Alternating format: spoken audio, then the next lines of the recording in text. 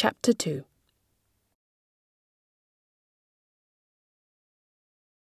Before starting my job, I filled my days reading the books I'd bought about banking. I learnt as much as I could about the investment bond business. But the days were boring and I was lonely. Luckily, my cousin Daisy and her husband Tom lived over in East Egg and invited me to dinner one night.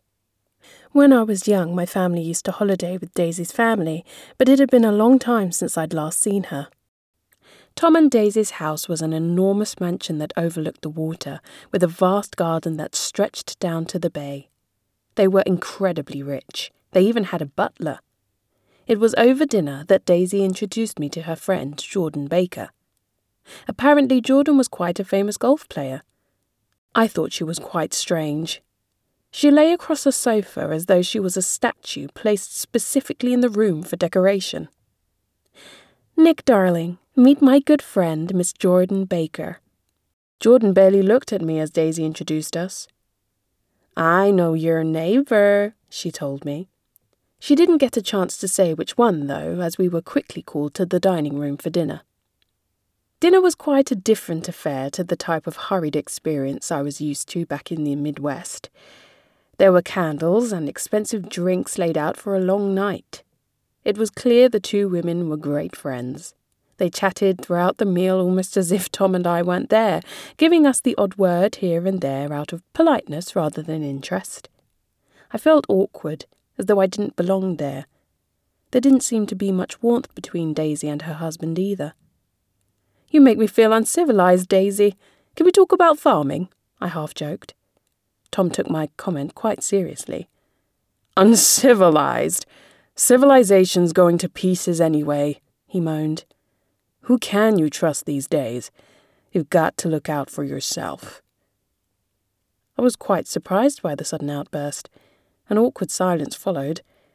Then the telephone rang for Tom. When he left to answer it, Daisy followed him out of the room. When we were alone, Jordan turned and whispered to me, "He has a secret girlfriend." "Who does? Tom?" I asked. Jordan nodded. "He has a girl in the city called Myrtle he's been seeing a lot." I wasn't surprised. I'd met Tom when I was in college. He was rich, sporty, good-looking, and arrogant. His arrogance hadn't diminished over time, but had grown with him, giving him an edge of cruelty. I felt small in his presence. He behaved as though I should be grateful I was in his company.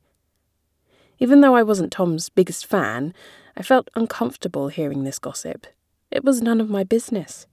I tried to talk with Jordan about other subjects, but she rudely shushed me so she could listen to what was going on outside. Poor Daisy. When dinner was over, Daisy and I were finally alone. While she had been talkative and full of life at the table, it was now as though her mask of happiness had been removed. A mix of emotions flickered across her face as she glanced around the room. When her eyes fell on me, she looked sad. "It's a shame we barely know each other, Nick. We're family," she said. "You didn't even come to my wedding." "I was at war, Daisy," I said, although I wondered whether her low mood was really about me at all, or something else. A wave of great sadness seemed to wash over her. "That's true," she sighed. "Well, I've had a very bad time, Nick." She shook her head slightly, as if she were trying to shake off her emotions, and the mask returned. I missed my moment to ask what she meant. Then a wicked grin grew across her face. "What do you think of Jordan?" she asked. "I know. I'll fling you two together. Make a couple out of you," she laughed. "I'm too poor," I told her as an excuse. In truth, I had no interest in marriage, especially not with a girl like Jordan. I couldn't give her the luxurious life she was used to. On my drive home, I thought about Tom's secret and how Daisy seemed unhappy one moment but fine the next. I wonder whether she knew her husband's secret and if that was what made her unhappy. I thought about Jordan too, and how she had mentioned that she knew my neighbour.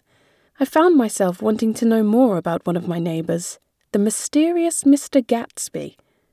I had no idea if this was the neighbour Jordan knew, but he was the only one who intrigued me. I parked my car in the garage and went to sit on the lawn. It was a clear night. Silver stars peppered the night sky. The air was filled with the sound of croaking frogs and the strings of crickets. The silhouette of a cat caught my eye. As I turned to look, I saw a man standing at the edge of the water. He hadn't seen me, or if he had, he didn't show it. He took his hands from his pockets and reached out towards the water. I looked in the direction he was reaching towards and spotted a single green light, the edge of someone's dock, shining on the other side of the bay. I looked back towards the man, but he had vanished.